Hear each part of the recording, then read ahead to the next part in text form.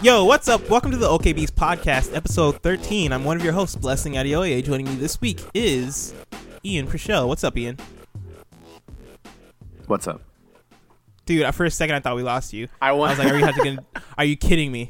I wanted to see how long it would be before, if I didn't say anything before you broke character, and then I could just come back and be like, oh, hey, I was here the whole time. Haha. I probably would have had a breakdown because I feel like this week has been putting a lot of not stress, but maybe mini stress on me. Why because stress? of the moving, and I feel like I've been trying to do a bunch of stuff, and I've been front loading them to the front of the week so that I have the back of the week to just focus on moving because I'm moving to a different area of Seattle, and so I have almost all of the next Wired video done, except now I don't really like the video anymore because yesterday I watched one of Raj Former's videos on No Man's Sky, and I was like, crap, I suck. And I had to I after this video I want to go back to the drawing board and then try and step it up another level. But yeah, I got a lot of Wired done. I worked on some Extra Life stuff, some Extra Life promotion, Extra Life. I'm working on something formatting like that too. And stuff. And so, are you doing Extra Life? No, I'm doing the poster. Oh yeah, you are doing the poster, which actually I'm really glad for because I started to do one. And then it just looked trash. It looked like some straight up, you know how black people make some promotional stuff and they just go way over the top to the point that it looks low quality. Sometimes, or just in general, anyone does something overdone. But sure, make it about black people. Sure.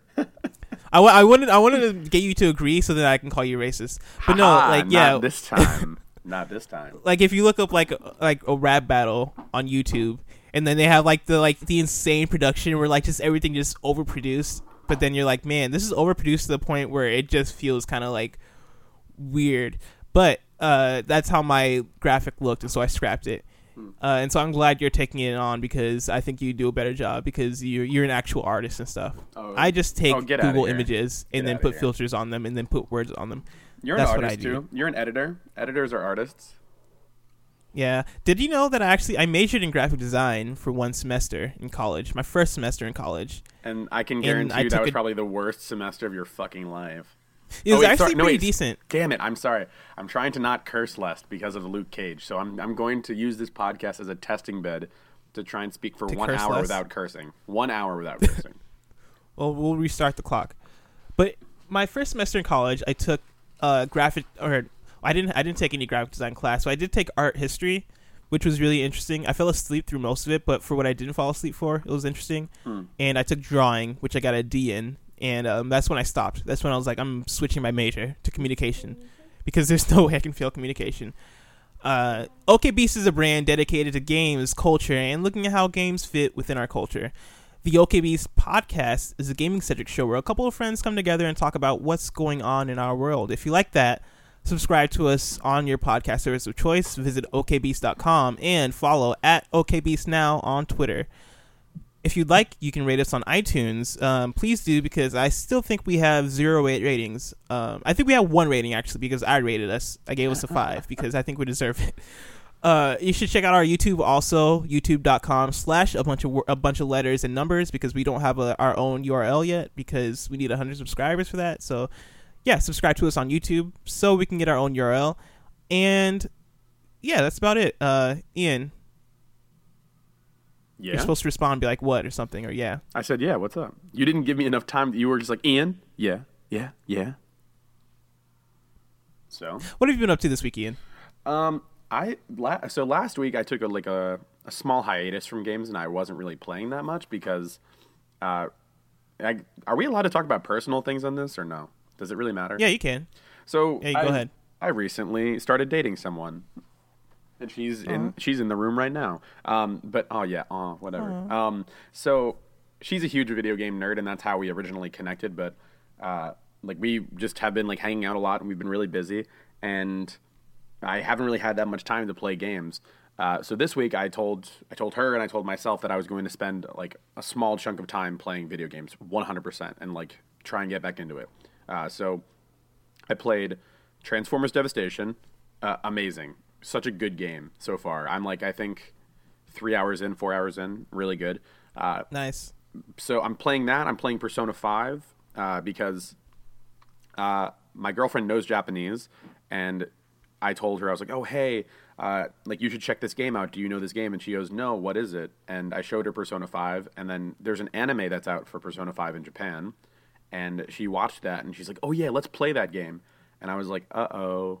Like, I was nervous because it was actually one of my original topic ideas, was like introducing someone to your favorite video game franchise, and like how do you do that like in a nice way, and like what if they hate it, and like what do you do?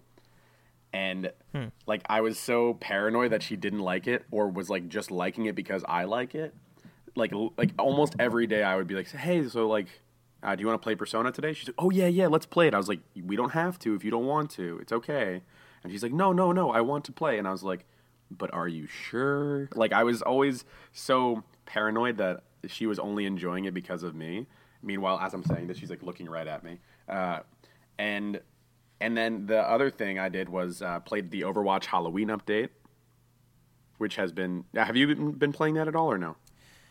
I played one casual match, and I stopped because I realized that I don't really like playing Overwatch if I'm not playing with people I know. Same. And I think that's because I've been spoiled after a while. After playing with people I know for so long, I just can't go back to playing with randoms, and so I stopped playing. Even though I think I played I did play one match of the Brawl, which is actually like really good. Yeah, that's actually the only thing that I was playing. I opened up Overwatch, and again, my girlfriend likes video games, but she enjoys like again Japanese centric games, which are more like more RPGs and things of that nature. A lot of mobile games. So again, still paranoid about showing her these games that I enjoy. So I showed her like the characters in Overwatch, and she really liked Diva, and she liked like all these other characters as well. More of like the girlier characters. She likes Mercy. So I I suggested that we play the Overwatch new Horde mode, essentially. And she really enjoyed it, and it was really fun. And then I played some, and it was a really good time. I think it is a good, solid mode. I think they should keep it for sure. Yeah. I saw a Kotaku article. I saw it was titled that Blizzard should just keep the new Brawl. Just have it be a permanent thing. I didn't read the article, and so like, but I don't think they'll keep it, but I do think it'd be a good idea for them to do something similar and like make it a permanent fix, like a PvE kind of thing, kind of situation, and like make it like maybe like 3 or 4 or 5 different ones, different scenarios, and I think that would be a really cool thing. It'd be a pretty cool way to like flesh out the game more and kind of extend it more. So yeah, I think that'd be pretty dope. I mean, they're essentially following the same archetypes or same progression path that what was the game that came out before this on Steam? Team Fortress 2. They're following the exact same pathing. Is that it was a multiplayer only game that focused on characters. They had small vignettes of the characters to describe what they did and who they were in the world, and then they started to add more weapons, and then they added different game types. And this different game type is very similar to I think it's called Man versus Robot or Man versus Man, MANN. So they kept that game mode after the fact, and it wasn't a Halloween thing. It was just a mode they added randomly. So I can see them keeping it if there's enough like positive spin on it, but at the same time I can see them being like, no, it's only a monthly thing. You play it now or you don't. Because Lucio Ball was so like people were on that like super hard and were they? I think so. Because I played it once and I was like, this kind of sucks. But that's also because there's Rocket League that I play a lot, and that one it's like the same kind of deal, except Rocket League is quality. And Lucio Ball is supposed to be like kind of a parody of Rocket League a little bit. Yeah, and I feel like Lucio literally Ball almost wasn't the as exact fun to play. same. Yeah, even the ball looks the same. Yeah, like I think that's what they're going for. But I also think they wouldn't be able to make that one a permanent fixture because it is a parody of Rocket League, and so like it's like if they too made similar. It a thing, I can see that. People being like, it'd be a bad look. Wait a minute. But actually, I hope that like in the coming months they have enough of these game types that they have just like another box on the main screen that has like it's like random game, and you can play the Man versus Robot or the Junkenstein's Revenge gameplay, or you can play Lucio Ball, or you can play I don't know Diva Hockey or something. I don't know. I'll think of something else. But like imagine like there's like 5 to 8 game modes that you just repeat over and over again, and it's like random select, kind of like in Halo 3 where you could choose a random playlist essentially and then go down there. The thing is, I don't know how I'd feel about that, because the only one of them that I liked that I probably would want to play is the Junkenstein one that's out right now, because it is like you're fighting enemies and it's horde mode essentially. Yeah. And like I think that, I mean, horde mode in any game is pretty fun, but then like if I go into a playlist and I don't know what I'm gonna get, and me and my friends just feel like playing horde mode, and it comes up with Lucio Ball, then it'd be kind of upsetting. Yeah, I can see that being annoying. But I'm just saying, in theory, like if there were a bunch of really good game modes, like a solid 5 good game modes besides Lucio Ball, and you could just go into a random select, that would be pretty cool. And then or even like make it a custom match thing. I think that'd be pretty cool too. Yeah, that would be good. And then the last thing I did was I've been every week, no matter what, even if I don't play a lot of games, I always end up watching a bunch of TV because I put it on in the back while I draw or while I do other stuff. And I finished Luke Cage this week, and I've also been watching The Flash on CW, and I've also been watching a bunch of other shows. But you watched Luke Cage as well. Yes. And actually last week, and we can probably get into it now, but last week I talked about Luke Cage with Raj Former a bit, but we did it spoiler-free. Who's that? And I said Raj Former is he's just a kid. Some kid. But this week we're going to do I'm kidding, Roger. We love you. Oh, yeah. I mean, Roger knows that we love him because I geek out over his videos. But well, not only is he talented, you had mentioned to me, I think in the past, and I looked at his videos and I listened to the podcast as I was on the way to work, and I have yet to meet anyone or hear anyone's voice online and just be like, wow, like, gosh darn it, that boy is very pleasant. Like, he took me back to the 1940s, and I was like, gosh darn it, Bessie, that boy sure is pleasant. Like, Sweet Christmas. Sweet Christmas. Yeah, it was like such a strange phenomenon. I was just like smiling from ear to ear, and I was like, wow, what a nice guy. And I had never met him. Do you get that vibe as well? Or like, you talk to him. Do you have that like similar vibe? I don't know. I think it's because I watched his videos before I actually interacted with him.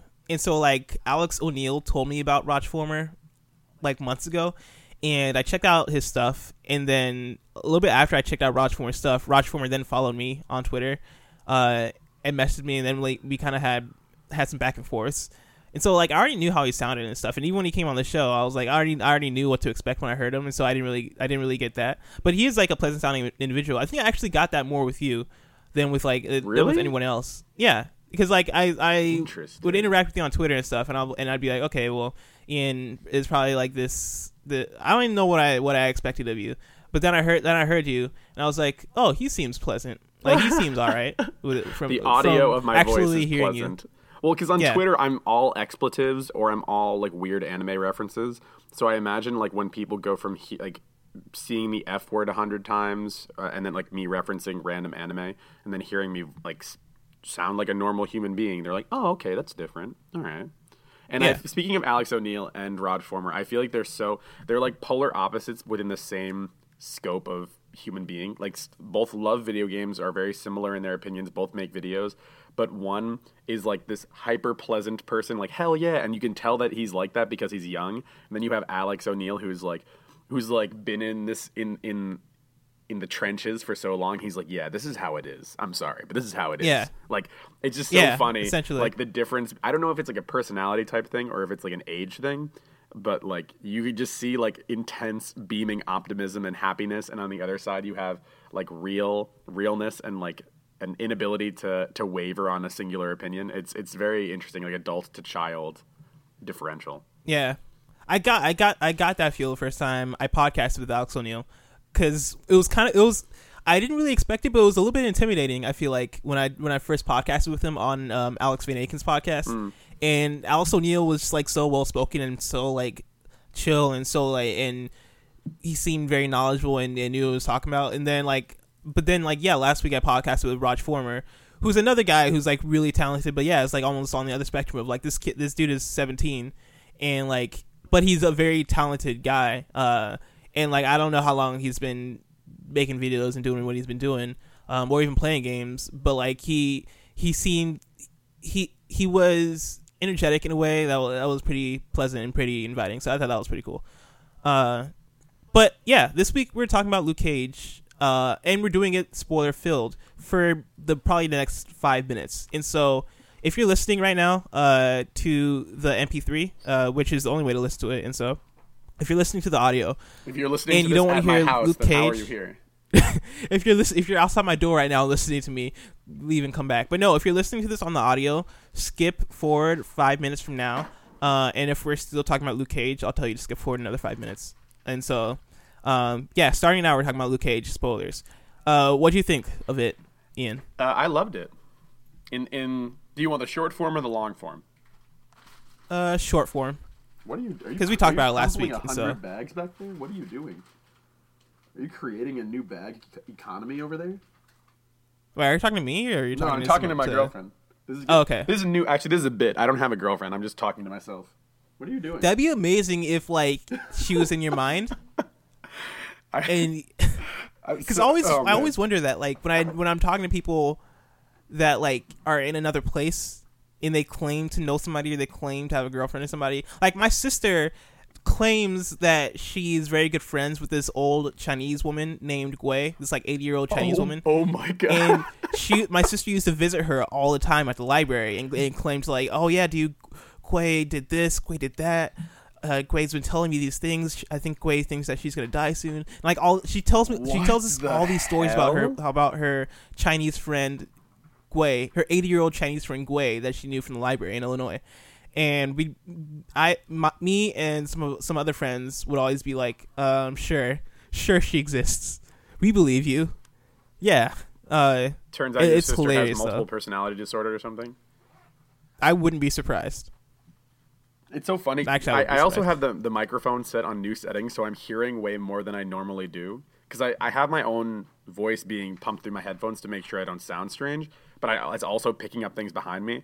So she'll like open up a small bag very slowly and be like, "What? Huh?" Oh yeah, like, this is gonna be a very interesting podcast. This is a new bit. This is gonna be a whole new bit where my girlfriend just does FYI, random we're shit. like a minute into our 5-minute spoiler cast. Oh, I'm sorry. Okay. A minute and a half into our 5 minutes. So yeah, so the short of it is I loved it. Obviously, it had its problems. All the Netflix shows have problems in a certain degree. Just for transparency, I guess, I really liked Daredevil and Daredevil Season 2. I didn't like Jessica Jones as much. I thought it was a good show, but I wasn't a huge fan of it. I wasn't like raving about it. Because it includes a character, to me at least, that I felt was harder to get behind, kind of similar to like a Breaking Bad scenario where the character is their own worst enemy, and that kind of made it hard for me to enjoy the character.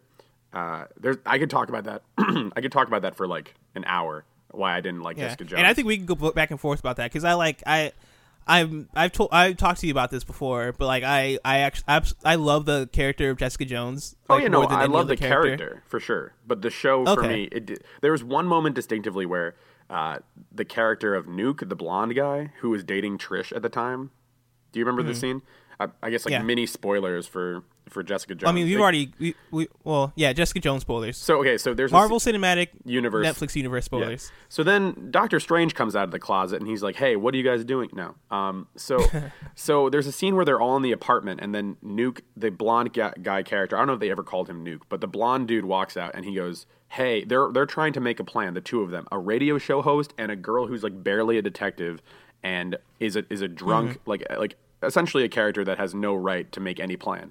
And then this army guy walks out, and he's like, "This hey. crazy army guy." Well, he's not crazy at the time. He's a little bit aggressive, but he's a 6'3" white dude. Like he's an most idiot. of them are. Like off the bat, it was pretty. I think it was apparent though that like off the bat, like he was emotionally unstable, not stable, 100%. Yeah. But if you think about it, he also had the mind control stuff happen to him. The same exact stuff that Jessica claims like messes with her mental and stuff. The same exact thing happened to him.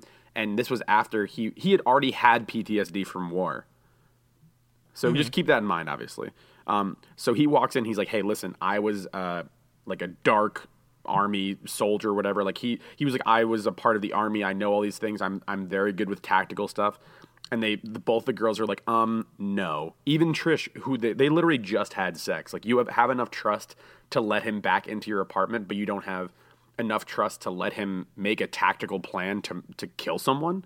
Like that just like irked me to the point where I was like, dude, like just defend your point more and then the series would have been over. Like, there's a distinct scene, and this is like when the plan comes to fruition, where he has the gun out on Kilgrave, and then Jessica stops him, and I was like, just kill him. He's a psychopath. He can control people with his mind. He could kill everyone right now in this like town square. Just kill him. He's a walking nuclear attack, and that's like I think in episode 4 or 5, and the show goes on for like 7 episodes or 6 episodes after that, and I was like, oh my god, stop, please. And it was just, I guess that was like a symptom of the show, is that there's a character that no matter how strong they are and no matter how like hard-headed they are, like sometimes it takes a cool and level head and self-confidence and the ability to overcome your own issues to have a plan work. But for me, I was just like, oh, come on, dude. Oh, jeez, come on, stop. Like, they captured him like 7 times in that show. Mm-hmm. Hold up. It's been 5 minutes. If you're still listening and you don't want the spoilers, skip forward another 5 minutes. I'm sorry. Right, go on. I'm sorry. Oh, no, you're good. Yeah, no, but yeah, that just bothered me because it was like, they caught him. No, they didn't. They caught him. No, they didn't. Oh, they caught him. But turns out that was a part of the plan. You know, like, I was like, oh my God, please stop. But this is, okay, I promise this is relating to Luke Cage. So the problem with Jessica Jones and Luke Cage is that they have what I call YouTube video syndrome. And I think I mentioned this to you before. And it's, I don't know if it's a symptom of media now or if it's just like how these shows are made. But the beginning of these shows always is really solid, like really great intro, great premise, great character introductions. And then like about halfway through, it just kind of starts to fall apart or the concept starts to become less novel. And I call it YouTube video syndrome because you'll see so many YouTube videos nowadays where it'll be starting off really well. You're like, wow, this is a really well-produced video. It's got a good, beginning, good hook. And then like towards the end, it'll kind of fall off. And that's why a lot of videos on YouTube now are only like 10 minutes long, because producing long-form content on YouTube is kind of more difficult to do, especially if you're a small team. I mean, I think that's more because people's attention spans are shorter. Kind of linger. Yeah. That's like also after one 7 of the reasons minutes. why, Yeah. Well, I'm saying even for these shows too is like I would love to see a metric on how many people finish Netflix series beginning to middle to end. So, but either way, I love the show. I have a bunch of notes here, but I want to hear what your thoughts were. So I really like the show. I still think I like Jessica Jones the best out of all the Netflix Marvel shows. But I did really like Luke Cage. I mentioned last week my issue with like it trying to be a black show, but in my feelings, not necessarily succeeding. Like it was trying too hard to be a black show instead of being a black show. Mm-hmm. And I still haven't like looked at the list of writers and directors and stuff. And so I assume that probably the bulk of them are probably white, and they probably have like a couple of black ones. But no, the showrunner is black. The showrunner is black? Yeah, the showrunner, and I think don't misquote me here, but I think the majority of the writers are black. Okay, well I'll go. I gotta go back and check because it felt like a white guy being a black guy being a white guy being a black exactly. guy. It didn't feel it, and I think part of that was probably because it was trying to fit in the Netflix universe. And also like I don't know. It like I said this last week. And I don't know if I think you already listened last week, so you already heard this. But I did. Parts where the girl, Missy Stone, would be like, "Oh yeah, I remember listening to Shook Ones on the radio," or just like some overtly like trying to be super black references.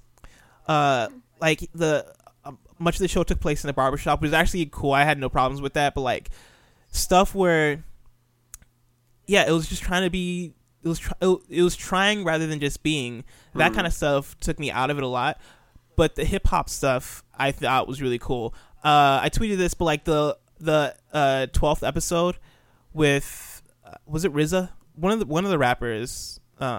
I think it was RZA. Some rapper. Oh, Method was Man. in that show. Method Man. Method Man. Yeah. I don't know why I was thinking it was RZA. I like how you're like, it wasn't black enough, or it was black, but it wasn't too black. And you're like, what was that rapper? That big important rapper? No, like but you're that's like what I'm criticizing getting at, its blackness, and then is like, fuck, wait, was this very important? Well, no, I'm criticizing it trying to be black, but no, I appreciate it I appreciate it as an homage to hip hop more than I appreciate it as a show that's trying to be black, because the hip hop stuff I thought I pulled off very well. And that's like, I mean, the hip hop stuff isn't a thing that's like present in many black shows. Like in Martin, you don't see like a huge Biggie poster on the wall and stuff. Yeah. Which I thought that was really cool. In Luke Cage, and I thought like the music choice was really cool. Jidena in one of the early episodes was really cool. That stuff I really appreciated, and even like in episode 12, the fact that they had Sway on and like Sway's crew. That was and amazing. On Sway in the morning, and Method Man was doing that stuff. Amazing. As that someone was from the my Northeast, favorite. Oh my god, I was like, yo, yeah. Like I listened to Sway in the morning. I'm like from that New York, New Jersey area, and like when that scene happened, I was like, yo, oh my god, this is so fucking meta. That was my absolute favorite part of the show. I cursed. That was my absolute favorite part of the show. Yo, just replace every curse with Sweet Christmas, and you'll be good. Christmas. Well, like, oh man. Yeah. So good. But no, yeah, like that stuff. I was like, yo, that is dope, and that felt real to me, and that felt right. I thought like towards the ending, I thought the last episode was kind of weak. You're so right. You're so right on that. Yeah, I thought it ended on an interesting note, and I had no problems with like the cliffhangers it left. But like the fight scene and stuff, that stuff was pretty weak to me. Like Luke Cage fighting. I don't know if the guy has a name. Diamondback. The villain. Diamondback. Well, yeah, fighting Diamondback. I don't know if he had like a comic name, like a super villain name or anything. That's his Unless name. Diamondback His name from the comic books is Diamondback.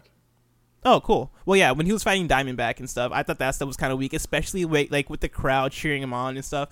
I thought that stuff was super cheesy. WorldStarHipHop.com. That stuff was way corny.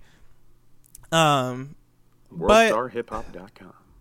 WorldStar Hip Hop. But also, like, the product placement for the 4K stuff was super cheesy to me, too. When was that? Because it's so, like, obvious. When was that? It wasn't obvious to me.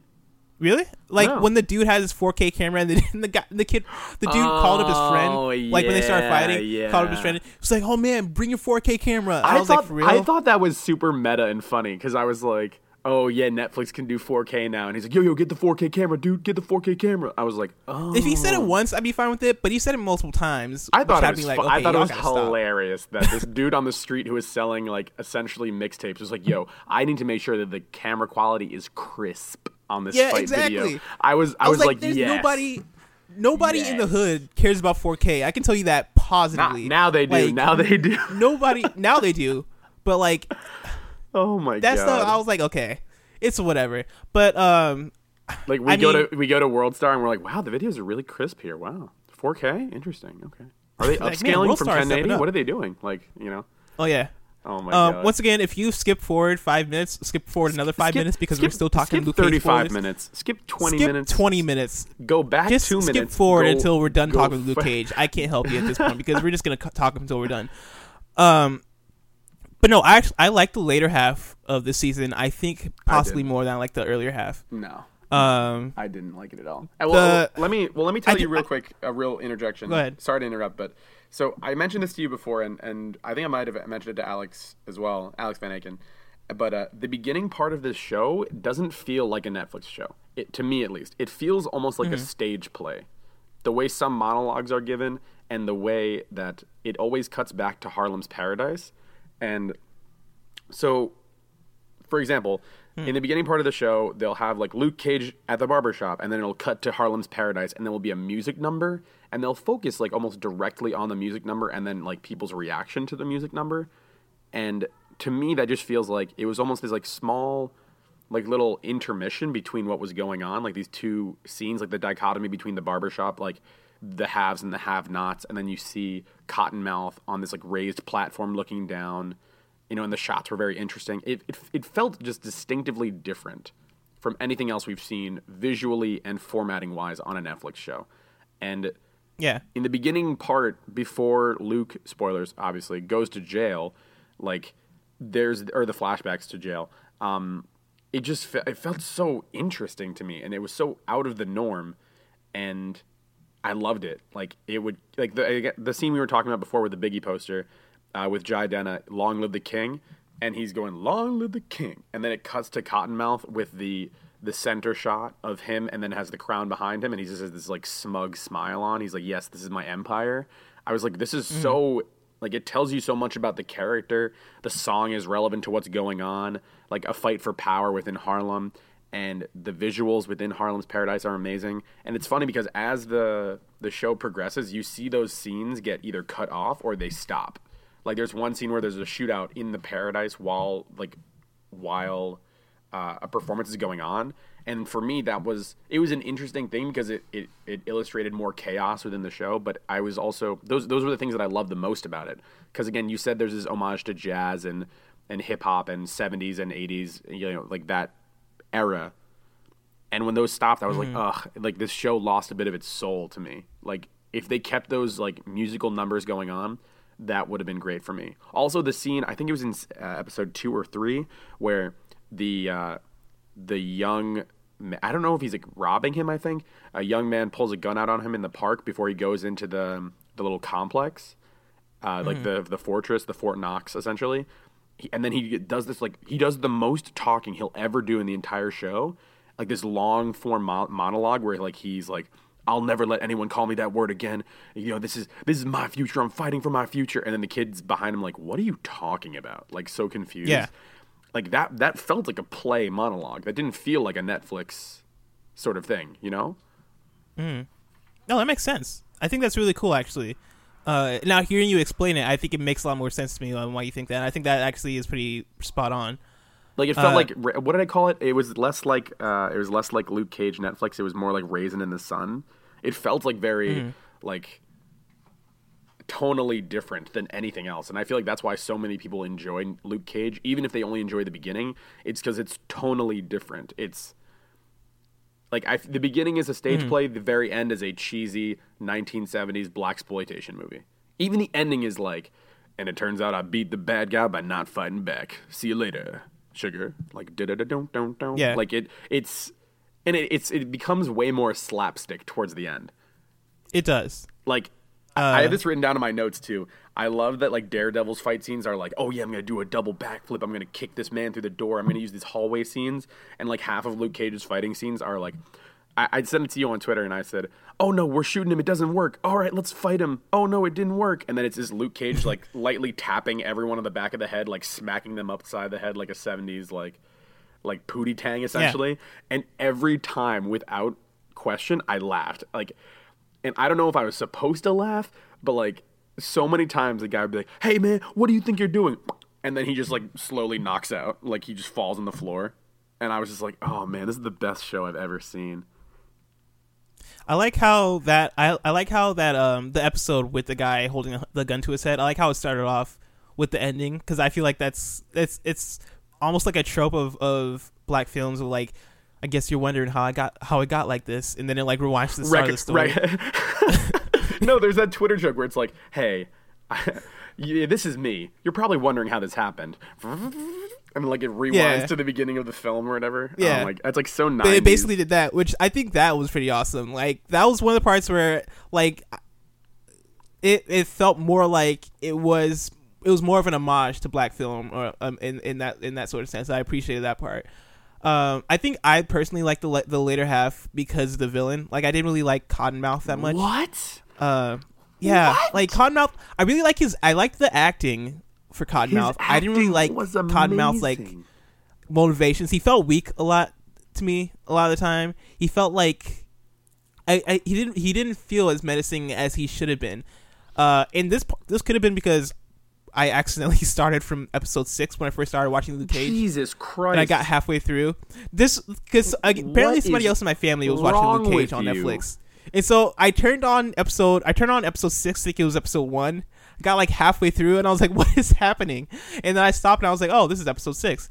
But like within that first half, like Cottonmouth shot the police officer dead, and like, oh yeah. That's like a turn in the series, yeah.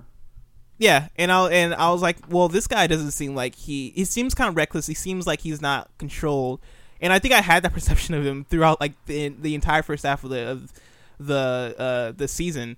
But even with that, like Diamondback, I really liked Diamondback because he felt more menacing, because he felt more hardcore. I did like Cottonmouth's flashback, that one episode where he's like playing the piano and stuff, and then like his mom goes ham on one of these other kids, and I thought that stuff was really cool. But yeah, I mean, as a whole, I liked Luke Cage. I thought it was excellent. I don't know how it compared to Daredevil, because there are things I like about Daredevil. There's things I dislike, just like Luke Cage. There are things I like. There's things I dislike. But yeah, I'm excited for the future. And I saw the Iron Fist trailer. That seems like it's gonna be hype. I don't even know who Iron Fist is. Oh, you know nothing about him, really? I know nothing about him. Wow. Okay. Wow. Okay. I want to tell you something, but I don't. Do you know? I kind of want to go into it blind. Do you know Heroes for Hire? Though? Do you know what that is? Blind. What? Heroes for Hire. Heroes for Hire. Do you know what that is? No. So, I'm not going to tell you anything else about Iron Fist because Iron Fist is one of my favorite characters in like the Marvel like lower tier universe. But essentially, Heroes for Hire, which is they're probably going to do after Defenders, is Power Man and Iron Fist, and essentially it's Luke Cage and Danny Rand, who this character is, Iron Fist, working together as like bodyguards essentially, or superhuman bodyguards. And just imagine this like the difference in fighting style between this large 6'4" black man and this tiny ass like skinny white dude with a glowing fist punching people like with crazy karate moves. The dichotomy. I mean, that sounds cool. I mean, I definitely watch it. That actually sounds dope. That's why I'm excited for Iron Fist, just because it seems like it is gonna be more martial arts based. Yeah, similar to Daredevil. And yeah. So I'm excited for that. So that's the end of the Luke Cage spoiler. Oh, but section. wait, real quick. Yeah, go ahead. So this is my last piece of it. I thought it was really interesting and really great that they used like Marvel media to kind of talk about important issues that are in America right now, between the part about Luke being in jail and like being unjustly put in jail and his treatment in jail, and then also the hoodie thing with they mentioned Trayvon Martin in the series. I feel like. And also the struggle between the police and black people, especially in times of high tension where police have to get results from their higher ups. I thought that was very interesting, and they were pivotal parts of the series. But there's one thing that kind of made me think, and there's a scene where a young man in the show, like a young studious black male, is in the show, and he's been shown to be like this up and coming intelligent guy. His mother's a lawyer, and he gets beaten up in the precinct by a black man. And I think in my head, when I saw that, I was like, this was written to be a white guy. I was like, this was definitely changed in post. Like, this was definitely like, we can't do that. That's not good. Like, make that guy black instead. Because again, I think thematically it does talk about the struggles of being black and like that community and their strife. There's even a scene where they start selling hoodies with bullet holes in them, like for solidarity, and the community stands up behind Luke Cage against the police. And you can see this, like, the undertones of this entire series, especially towards the back half of, like, the black struggle in general in America. And as someone who's watching this internationally and watching it with someone who is not from America, they're like, oh, like, what's going on that's making this, like, is this really what's happening in America? I'm like, I had to, unfortunately, tell someone, like, from another country, like, yeah, unfortunately it is. Minus the superheroes. Yeah, this is like very similar to what's happening in America. No, they're superheroes. They're named Steve Jobs. Actually, he's dead. Never mind. What? But did you feel that though? That same scene where did you feel like originally that was written as a white guy, and then they were like, we're gonna get in a lot of trouble for that. Better make it into a black guy. I mean, I didn't get that vibe. But I think they referenced it like later on that like I can't remember the exact dialogue, and I wish I could because it was very poignant. But like they referenced like, hey, one lady was like upset and was saying like it's the police versus like the black people in the community, and I think she pointed to like either Misty Stone or one of the black officers and said like you're part of them because you're an officer. And I think it was something said to that extent, and I thought that was actually pretty like interesting and pretty like poignant, because I do think that is an interesting point that like even being a black officer or having black people as officers, that doesn't necessarily mean that like they're not going to be part of the oppressor, or because I remember like even when I was back home, when I was in Illinois, right, and I was hanging out on campus one time, and I had an officer like pretty much assumed that I had weed in my car. I got stopped by an officer and they assumed I had weed in my car and threatened to like search my car for weed and stuff. And he was a black officer and he had no reason to think that I had weed in my car. And I didn't have weed in my car because I don't do drugs. Yeah. But like that kind of thing happens, and like just because like it's a black officer on black person doesn't mean it's not racist in a form. And so like I don't know if the writers are being conscious of that, or maybe it was a thing of like, okay, well, if we make it a white officer, it'll be like too crazy, real. and too so real. yeah, people might get offended, and so we'll change it to a black officer. I don't know if that was the case. It could have been the case. It just felt like that to me. Like I was watching that scene, I was like, okay, like we see like 7 videos a day of a white guy using too much force in that scenario, and like in my head, I imagined there's one character. The character that does that in the police station is an actor that we don't really see a lot during the show. He's like mentioned, like we see him one other time in The Precinct.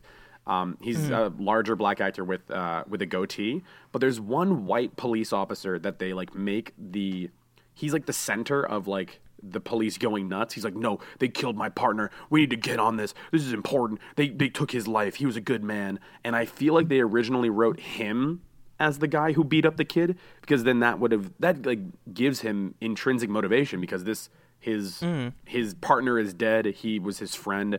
And then strangely enough, you kind of get like this weird alternative motivation for him going nuts, because like that's someone he cared about, and like police officer or not, that person is gone because of something that's happening in his community that he has no control over. And then it kind of gives a weird alternative narrative to that scene, I guess.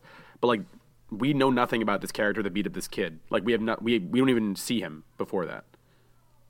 So, but it was. I mean, I think you could be right. I just saw that and I was like, as a white guy, I was like, this was supposed to be something else. Wait a minute. I'd have to rewatch it, because I think he could be right, but maybe I wasn't paying attention to it at the time. Yeah. I just think it's interesting that we have different like viewpoints, obviously, because we were born on completely different parts of like America. Like I've been to Harlem before. I've worked in Harlem before. Like my dad works in Harlem sometimes. Like I live on the Northeast. I grew up with hip hop near New York.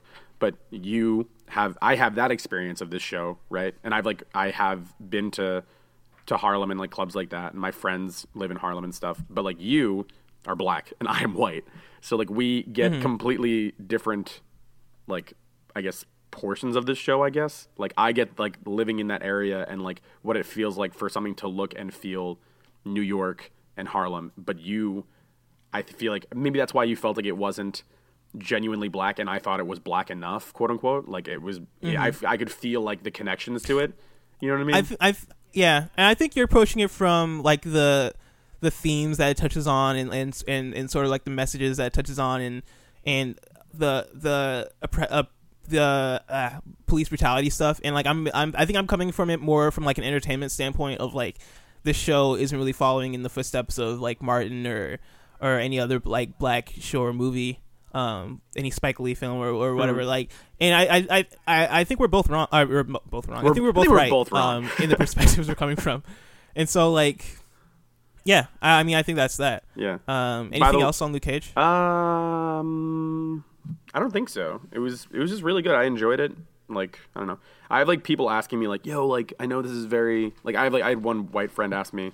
He was like, oh, like, am I going to like this? Like, I've heard that it's very steeped in black culture. He's, like, from the middle of, like, California. Like, he's from, like, wine country, California. And he's like, oh, I don't really know much about hip-hop or whatever. Am I going to like it?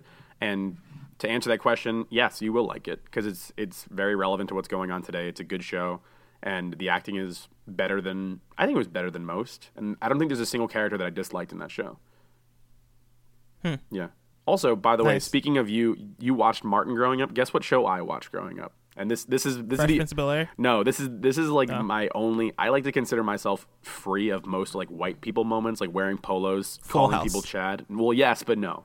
There's one show which was an amazing show. I love Full House. There's one specific show that I like go to the DMV and I give them my white card and they give it back to me like, yo, you're good. Guess what show it is? What show is that? Is it It's not the Cosby Show, because white people watch the Cosby Show. I love the Cosby Show. The Cosby Show is amazing. I watched like probably 10 hours of that show when I had my appendix taken out in the 5th grade. Well, that's a story that we'll hear later. Oh, it was the worst. I'll tell you the story another time. What show did you watch? Saved by the Bell. Oh, Saved by the Bell was my jam. That shit is the whitest Saved by the Bell ever. was amazing. That made Mario Lopez from a Spanish dude to a white dude in one season. Oh, dude. I mean, I watched The Price is Right, which is like... Dude, you watched the PIR? You watched the PRR? You're in that Dude, shit? The Price is Right was that jam. I used to watch that every single morning. Hey, let's go. Yeah. I actually never watched it, but that is a very white person show to watch. It is. I had another complaint about Luke Cage that I forgot about. I was going to bring up, but I forgot about it again, and so I guess it wasn't that important. Yeah. Any more questions about Luke Cage? Just I don't know. But yeah, but real Lesson quick. Jr. and Ian, why not? Yeah. But no, I don't know. Diamondback was one note. Luke's powers get gimmicky. They killed their most interesting character. Final fight was strange and felt out of place. Felt like an ending to an anime and not a Marvel show. Pacing is weird. Great intro hook to draw people in, but it's very bad towards the second half of the series. That is my long form negatives on the show. There you go.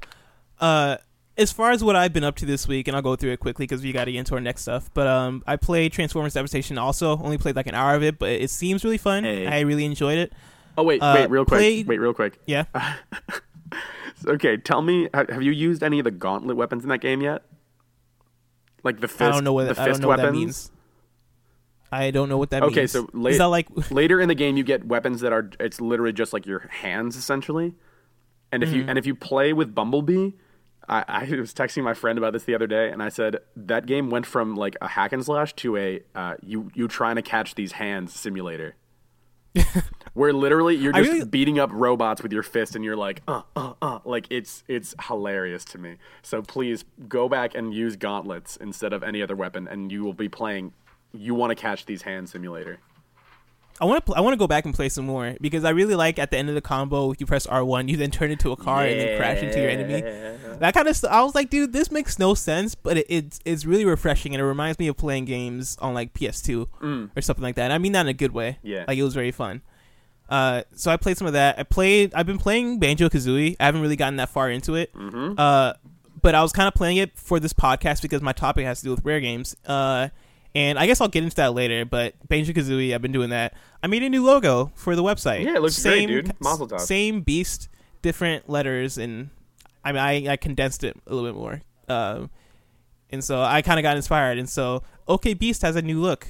Not the website. The website still looks the same, but new logo and stuff, graphic.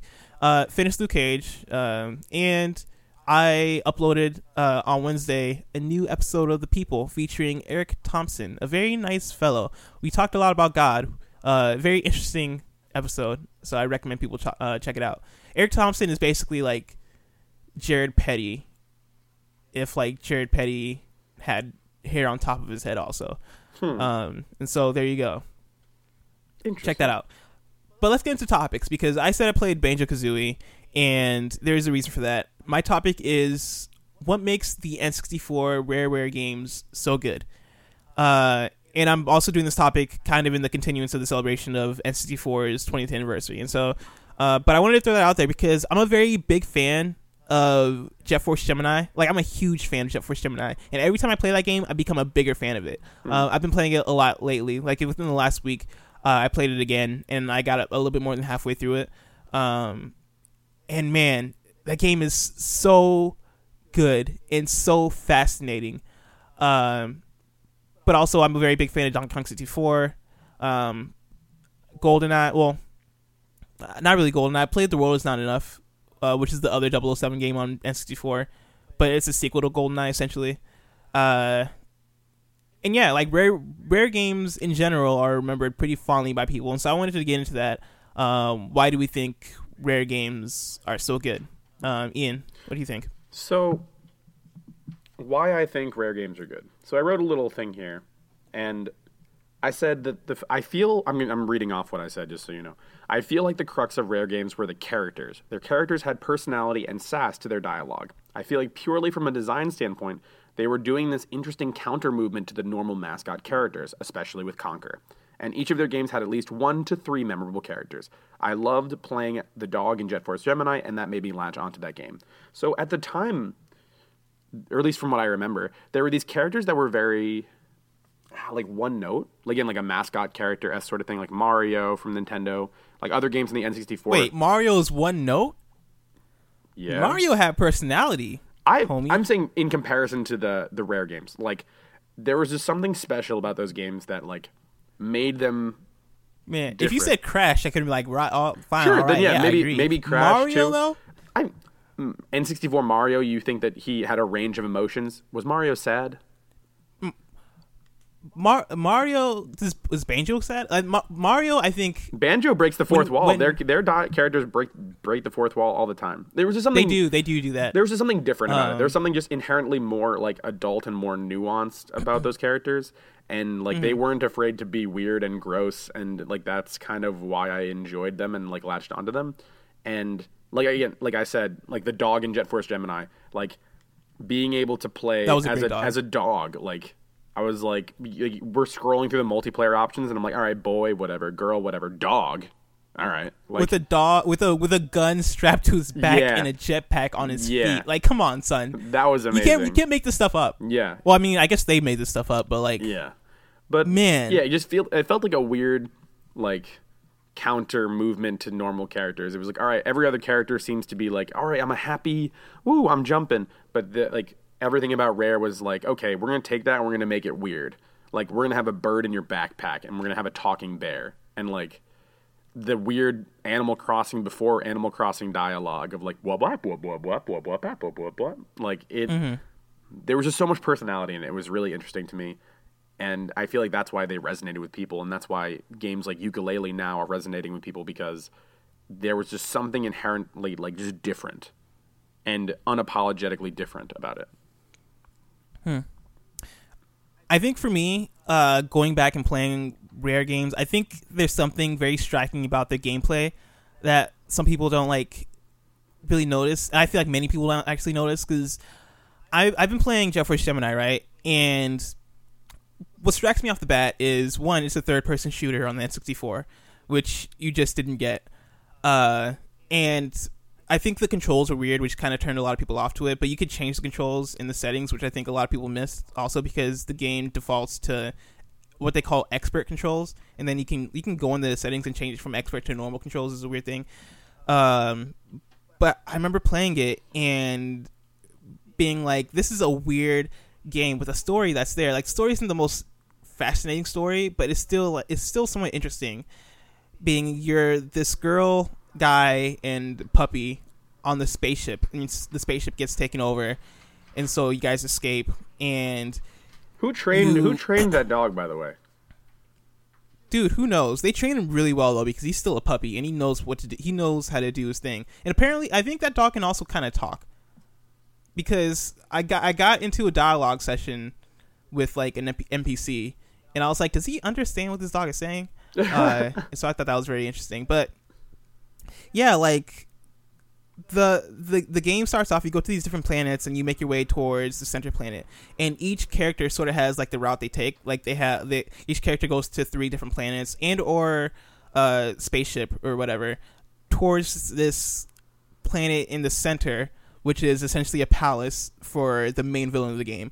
And one thing I noticed also is that the game feels like it has scope when you're playing it.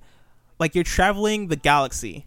And it kind of gave me No Man's Sky vibes, except No Man's Sky, of course, is like billions and billions of planets. Meanwhile, this is probably like 12 or something.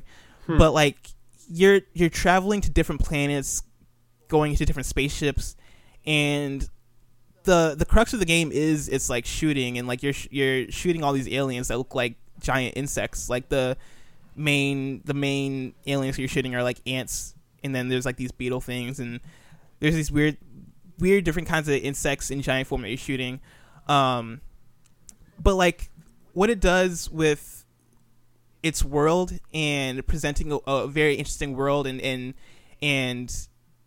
sort of building up like a lore that it's not like necessarily like super fleshed out, but it's there, and it's like it's so different and so interesting and fascinating to me. I think that stuff is pretty cool. Also, there's like a lot of unlockables in that game, which I thought was cool. What attracted me towards Donkey Kong 64 is, again, how big that world feels and how big that world kind of is. I mean, not the world necessarily itself, but like the amount of things you can do in that world. And Donkey Kong 64 has, I don't know how many levels exactly, but it has quite a few levels. But when you go into those levels, there's a bunch of different things you can do and collect. And with each character, there's a bunch of different things you can do and collect with each different character. And it almost feels like checkbox the game of, oh, I'm going to go to I'm gonna go talk to this guy. I'm gonna collect this thing from him. And I'm gonna bring it back to him. Or I'm gonna explore what's inside this cave. Or I'm gonna go check it out. And Rare games do exploration better than like any other game I played, because they just throw you into this world and they're like, hey, here's a world, explore it, see what you can figure out, see what you can do. DK64 was made by Rare too, right? Yeah. Again, those characters had so much personality. Yeah, they did. The game starts off with a rap session. Yeah, we're finally here. Something. Da, da, da, da, da. Yeah, it was just like a really like corny ass rap, but it was awesome. Yeah, DK64 is amazing, and like once again, it has this in common with Jet Force Gemini of like they push you into a world and they're like, hey, explore it. Jet Force Gemini opens up in a way halfway through the game where like the whole game to a point is very linear. And it's telling you exactly where to go and exactly what to do. And you play it. And then halfway through the game, you face the main boss of the game. And after that boss fight, the whole dynamic of the game changes. And then the paths that each individual character took towards that middle planet, the game then says, hey, the characters that you have, they can go to any planet that you want. Also, like, we're giving them ultra armor, which is really cool. They turned the puppy dog into a tank, which is crazy to me. Interesting. Yeah, they gave him like a tank outfit. And when you do your jetpack thing with the dog, his tank wheels open up to the side and the jetpack comes out of the bottom. It's so awesome. But no, the game opens up and then it says, hey, any of these characters can go to any of these planets.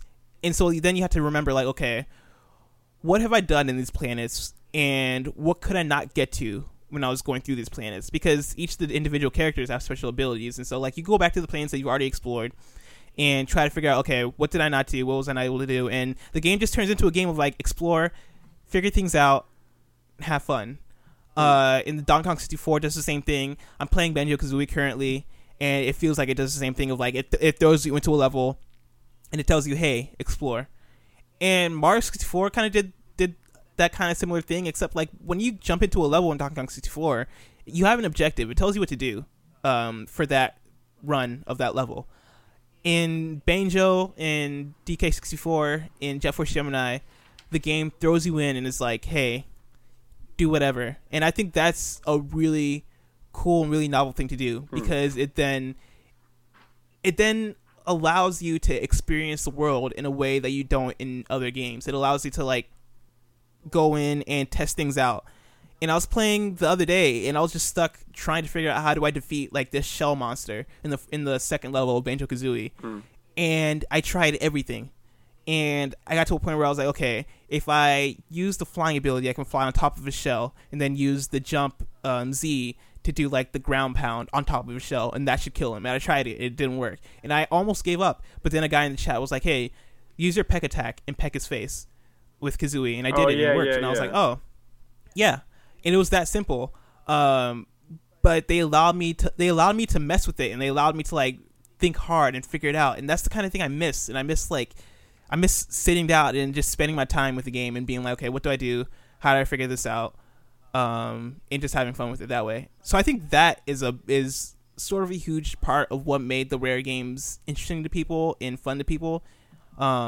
I think they ignited conversations of like, hey, what did you do on this level? How did you figure this thing out? What did you do here? Because they were complicated in the way that they were designed, but they're complicated in a way that the fun of the game comes from experiencing the world and figuring things out. And so that's my piece on Rare. I don't know if you have anything else to put in. No, I just love Rare, and again, I'm a huge sucker for character design and interesting characters, and I feel like during that time in the N64 where I was still, I don't even know how to say it, like not addicted to games, but like games were such a pivotal part of my life. I think even more, like games are important to me now, obviously, because I look at them with a more critical eye, but back then it was just this, I was just so elated whenever I would get a new game on my N64. I'd pop it into the cartridge, and it became like this weird experience where it was just me. Like, I made this joke about my family before the podcast, and they're very different from me. So like, when I was drawing in my room or when I was downstairs in the basement doing this stuff, like it just became like my personal thing. And I don't know, it just became like my home away from home. So those games feel very homey to me, very interesting to me, and they make me think of a different time. So I love Rare games. Yeah. The characters in the Rare games are awesome. And I think those cutscenes are also pretty underrated because like they did things that a lot of other games didn't do in that era. And the dialogue was smart, like you said, and yeah, the characters really had character to them. Ian, what's your topic? Oh, my topic. I mentioned that. What are you doing? Are you just throwing boxes around? Okay. So this is gonna be the best bit ever. Like whenever she's here, when this is happening. So speaking of the person who's throwing boxes around my apartment, since I recently started this new relationship, I thought that we should do a topic about video game relationships. So I wanted to ask you what the best video game relationships, romantic or otherwise, were. And I just put examples on the bottom: Mario, Luigi, Drake and Sully, Samus and Ridley. What do you think is the best video game pairing? So when I originally saw the topic, I thought it was my favorite video game relationships, and I think it's you can do favorite. You can do favorite too. You can do favorite. Because my favorite, because like I've said this before on the podcast, I think, but I'm very big on relationships in games and media in general, movies, TV, whatever. I think that's what makes whatever entertainment media the most interesting is how the characters interact and stuff. And so, like, what first came to mind was Chloe and Max. Yeah, Chloe and Max, from in Life is Strange. Life is Strange, yeah. They had an interesting relationship. And the whole game is about the relationship, which I thought was awesome. And even like at the I won't spoil it, but like towards the end, like the game kind of circles back around in the game where it does become about like their relationship and how they interact and what they mean to each other, and then like choosing based on that. I think that relationship is what made that game one of my favorite games. Like their whole deal was awesome. I had another one in my head. Oh wait, do you have? Because you have a list here already, right? No, those you have Mario and Luigi. Those were just examples of like when you think of like when you think of like typical, like what again? What are you doing? She's like putting trash away. Like again, the sound from the audio of the mic is picking up way more than normal. So I'm hearing her do something like on the other side of the room, and I'm like, "What in the world are you like? Are you killing something over there?" But you gotta yell at her in Japanese. Yamero. I'm kidding. She just gave me the dirtiest look. Oh my god, she just gave me the dirtiest look. So my favorite relationships in games, again, are kind of similar to what you said with Max and Chloe, and essentially the games that just add more to the story or more to like what you're playing. And what the. Oh, she's cleaning something. Again, it sounds like something is like maybe it's my headphones or something, but it's like it's freaking me out. My most recent games that I played are Persona and Pokemon, and I feel like my favorite video game relationships are. Dang it! Yeah, sorry. I was gonna say Persona. Well, okay. And now you're taking that away from me. My relationship probably isn't the relationship you think it is. So my favorite relationship actually is between in Persona 4 Kanji and Naoto. And I think and like they have. Like the duo combo attack together, and also it's strange because like they both are like struggling with sexual identity and like gender identity, and like some people interpret their relationship as romantic, others like respond to that relationship as a more like. By the way, we should say Persona spoilers. Oh. Well, but yeah, go ahead. I mean, if you don't know anything about the game, whatever. Anyway, it comes into play way later in the game. But when there are two characters, Kanji and Naoto, and some people think it's a romantic relationship, others think it's like more of a solidarity thing where they're both struggling with the same problem on different spectrums. So that's why they become close and they become friends or more friendly than others in the anime or in the game. So that's one of my favorites. And then Pokemon, my favorite relationship is actually Red and Blue or Ash and Gary. Because it kind of illustrates this like interesting like have you ever seen like Naruto or like any shonen anime or manga? I mean, I've seen Dragon Ball Z. Okay, so actually that's the perfect example as well. It's very prototypical. So Red and Blue or Ash and Gary like follow this shonen like character arc. Formula? And so okay, shonen is like Shonen Jump. Shonen is manga or anime for boys because there's shonen and shoujo. Shonen means young boy. Cool. Yeah. Okay. So yeah, I was like, I can't tell if I'm boring you or if you're just listening. I kind of already know these. Okay. These I didn't know because most people don't know. So so essentially, red is Goku and blue is Vegeta. Like Vegeta, super cocky but talented. Like rival that when you overcome, they become your friend. That's kind of like the relationship that red and blue have, where it's like, oh, smell you later. Like the person who is like the main character and that person who's like destined to be great. You know, Blue, who's related to Professor Oak, is this like very skilled trainer, trilled, like, you know, just a good. It's actually Red who's related to Professor Oak. Just saying. No. In my version of the game. I was like doing the canon one. I was like, wait, what? But wait, is that not canon? He's called Red. In the mainline manga, he's called Red. Oh, cool! I didn't realize there was a manga for it. Well, yeah, there's a manga and there's the anime. Yeah, okay. And I think in the game actually as well, in Pokemon Gold, when you go and meet, there's a scene where you can go and meet him on top of Mount Silver. His name is Red. Oh, okay. That makes sense. Which is weird. Okay. Like they made one version of those two games canon, the other one not canon, like alternate universe essentially. Anyway, it's almost like Deus Ex: Mankind Divided. Kind of. It's just, they're the same game. They're in the same universe. Yeah. Okay. So who did you say? You said Max and Chloe. I said Red and Blue, and also Kanji and Naoto. I was also gonna say Joel and Ellie in The Last of Us. I think that's very iconic, and like I think that's best video game relationships. Not even just my favorite. I think that's just best in general. Yeah. As far as my favorite, also I think in Persona, you the main character. I guess essentially like all your social links. Yeah. Because that's the whole game that is about relationship building and building relationships, and that's what connects you to the world. And that's sort of what the game kind of relies on to push you forward and keep you interested and keep you invested. And I think they do a good job of that. I think that stuff was pretty cool. I can't think of any other ones off the bat, but those are the ones that come to mind immediately for me. There you go. There we go.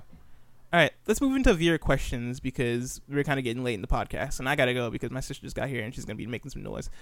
And so that's cool. You can just start talking to random people in the other room as well. It can be just like a multi-tiered bit where it just goes on way too far.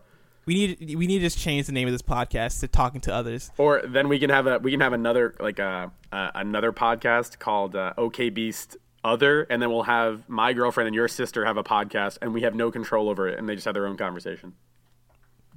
That would actually be pretty hilarious. Oh my god. Chase Williams asks at Bodacious Chase on Twitter. He asks, "What are some of your favorite games outside of video games, e.g., sports, board games, etc.?" I really like Settlers of Catan. I love that game. Yeah, I think that's a really fun game. Let's play it. Let's play it right now. Podcast over. Yeah. Cut to black. I'll fly to Japan. No, well, Settlers of Catan is really fun. I plan on coming to America again. Just like Coming to America Again sounds like the sequel to Coming to America. Ooh, that sounds. We should make that Kickstarter. Coming to America Again, starring me. That'd be pretty dope. As Eddie Murphy. I also like soccer. Yeah. Really? Okay, I didn't know that. Yeah, I love soccer. I play a lot of FIFA. Oh, okay. Shout out to Chase. I only play a lot of FIFA because I'm not athletic. Shout out to Chase for having me learn new things about blessing. There you go. My favorite games outside of video games. Well, I did swimming for 8 years. I competed at the college level, and then I did soccer for 10 years, and then I did that at a semi-national level. So I guess I like those. I don't know. My favorite. This is hard. Yeah, I've always wanted to play D&D, and I've never played it, but I've always wanted to because I feel like I've always wanted to play it. Perfect, but I'm frightened of I'm frightened of the idea of becoming like a super nerd. You know, I don't care at this point. Like I'm nerdy enough, dude. Like let's one day, me, you, and Alex, let's do a digital game of D&D, Dungeons, Dragons, and whatever I was gonna say a very You know what that last profane. D is. Yeah, I'm trying to keep it back on this episode. I'm trying to be like my man Luke Cage and not curse and do any profanity. Dungeons, Dragons, and Sweet Christmas. Then Sweet Christmas, exactly. So I would say sports, swimming, and soccer, because I did those for so many years and competed for so many years. And then board game, I guess I'll do. I don't know, man. Shogi? Do you know what shogi is or no? I've never heard of that. It's like a Japanese version of chess, sort of. I also like Yu-Gi-Oh. Yu-Gi-Oh is my jam, son. I fell off of Yu-Gi-Oh, like the card game, when I was like 11 because I moved to Nigeria and lost my cards. They weren't playing that in Nigeria. They were using the special Nigerian decks. The Nigerian decks. They have like a trap card that's called Political Corruption. Ooh, Himanshu Tawar has topical. a question. Oh no, man! At Himanshu, or no, at Senior Brown Cat is his Twitter actually, but he asks, on a scale of 1 to 10, how much do memes suck? 0. I'd give it a strong 7. What? Because a lot of times they're cool. They're outplayed now. I think that's what a meme is. Memes are cool. What? That's what memes are. I feel like memes are. I don't know. I feel like I'm a part of a community when I understand a meme. Yeah, I don't know. Like when I like get a joke, an inside joke, like when the Lucio and Dat Boy connection came out, I was like, I get that. I get that reference. Like it becomes like this weird like thing where you become a part of a community by understanding this joke, and that's why I think 0 for memes. Like some memes are garbage, but I think video game memes are funny because that's like our community. Memes are only as good as the community you assign them to. I was gonna say I think popular memes are what ruin them, because like the Harambe stuff. Don't you dare talk about my man's Harambe like that. Well, here's the thing. Like for the first like however long, I couldn't take Harambe memes. I just now started to find them funny within the last week. Before that, I was like, I can't take these Harambe memes. The people are just pushing them, and overblowing them. But like the last week, I think I saw one Harambe meme that like pushed over the edge for me, where I was like, okay, that's pretty funny. And then since then, I found Harambe memes to be all right. But yeah, I do agree with you in the sense that like memes by definition, they are things that like kind of evolve with the time. So I guess it's hard for memes to get overplayed because they are by definition like funny stuff in the moment, inside jokes. Like once something is outplayed, it's no longer a meme. I used to be hardcore on memes though. Like before memes were a thing, I used to go to this website called knowyourmeme.com, which I'm sure people probably are familiar with now. But like back in high school, like in 2007, 2008, I used to hit up Know Your Meme, and I used to be like, I used to spruce up on my meme. My meme game was strong. But I think I kind of grown up to the point where like the internet humor has kind of been lost on me, at least to a certain point. And so like the 4chans and like those kinds of image boards, I just can't do it for me anymore. But I think popular memes kind of suck. But like the more low key memes, I think are still can still be pretty funny.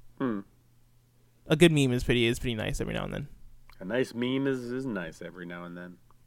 A meme a day keeps the doctor away. You got it. Adam Bren at Bren Rambles asks, Oversnatch, discuss. Oversnatch? Are you familiar with what this is? Is this Overwatch porn? Yes. Oh, I've been on that grind for a while. It's a live action I know one. about it. It's not the 3D animation one. It's live action, professionally made. It's a parody. I'm into it. The trailer is insane. Oh, wait, there's a trailer? There is a trailer, and this trailer is insane. It's like Reaper. It's like imagine just a big hairy dude dressed up as Reaper, and a lady that's Widowmaker, and they're doing what you think they're doing.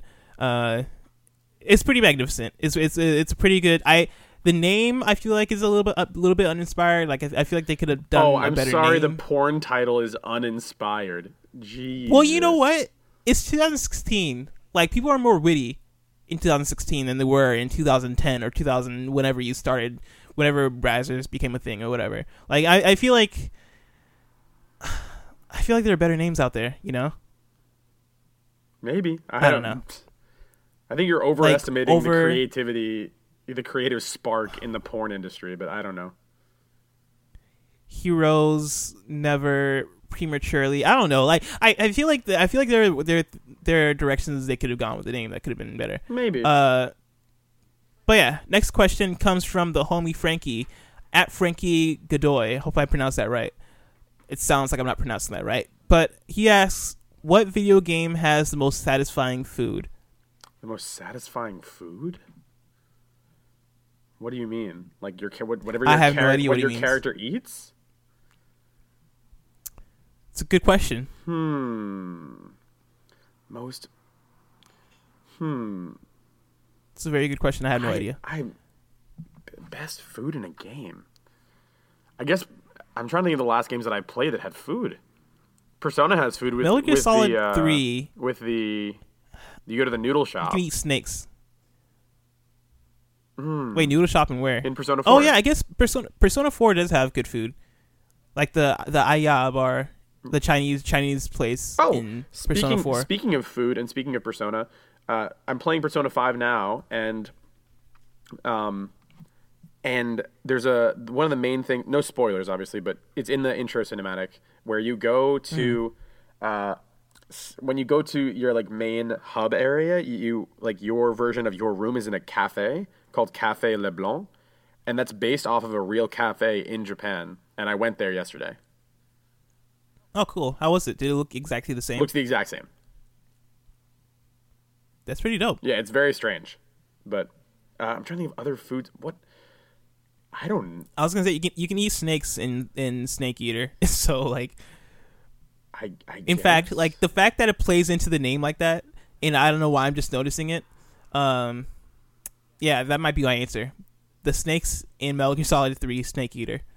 I can't Because think of any them. like other foods. Like maybe like in like old school like games like Final Fight and like those beat 'em ups where you eat the chicken off the ground. Oh, that's a good point. Or like Teenage Mutant Ninja Turtles, the arcade game. Yeah, I was gonna where say you the eat pizza and Ninja Turtles. Yeah. Always looked very appetizing. Agreed. So that's my answer. The pizza and TMNT. I feel like I had one other answer, but I can't. Oh, do the mushrooms in Mario count as food? Or are those drugs? I think they're drugs. All right then. The cake in Mario 64. Ooh, yeah. When you finish the game. Yeah. Or the cake in Portal. What am I doing? The cake in Portal. That's my answer. Okay. I'm going to pizza and TMNT. Sounds good. But yeah, that's pretty much the end of the show. Remember that OK Beast is a brand dedicated to games, culture, and looking at how games fit within our culture. The OK Beast podcast is a gaming-centric show where a couple of friends come together and talk about what's going on in our world. If you like that, subscribe to us on your podcast service of choice. Visit okbeast.com and follow at okbeastnow on Twitter. Make sure to rate us on iTunes and check out our YouTube. Ian, do you have any last words? Do I have any last words? Not last words, but a final statement. This week, I'm sending you and all my internet buddies postcards, and I wrote you guys nice letters. Did you send me any ramen? No, I'm just sending you the postcard, and if I find anything random during the week, I'll send that too. Man, I thought we were friends. Do you want me to send you something else? But you ain't sending me no ramen. No, I'm kidding, dude. That's actually pretty awesome. But so I'm excited for it. Please be excited for it. It's pretty dope. But please on that note of appreciation, turn to someone that you like this week or your friends and say, "Hey, man, you do good work," and just be nice to your friends and say thank you. That's my final words for this podcast. Oh, that's nice. Yeah, that's very nice. Try and leave on a good note. Good. I feel like I could have done better this podcast. I feel like I was tired, and I feel like it showed. No, you did good. It's been a long work day. Really? I'm about to start my work day. Oh yeah, that's true. In fact, we should probably get off because you're probably late for work now, aren't you? Nah, I'm chilling. Nah, but you chilling. But anyway, I'll see y'all next time. Bye bye. All right, see you guys next episode. Bye bye. Love you guys. Bye bye.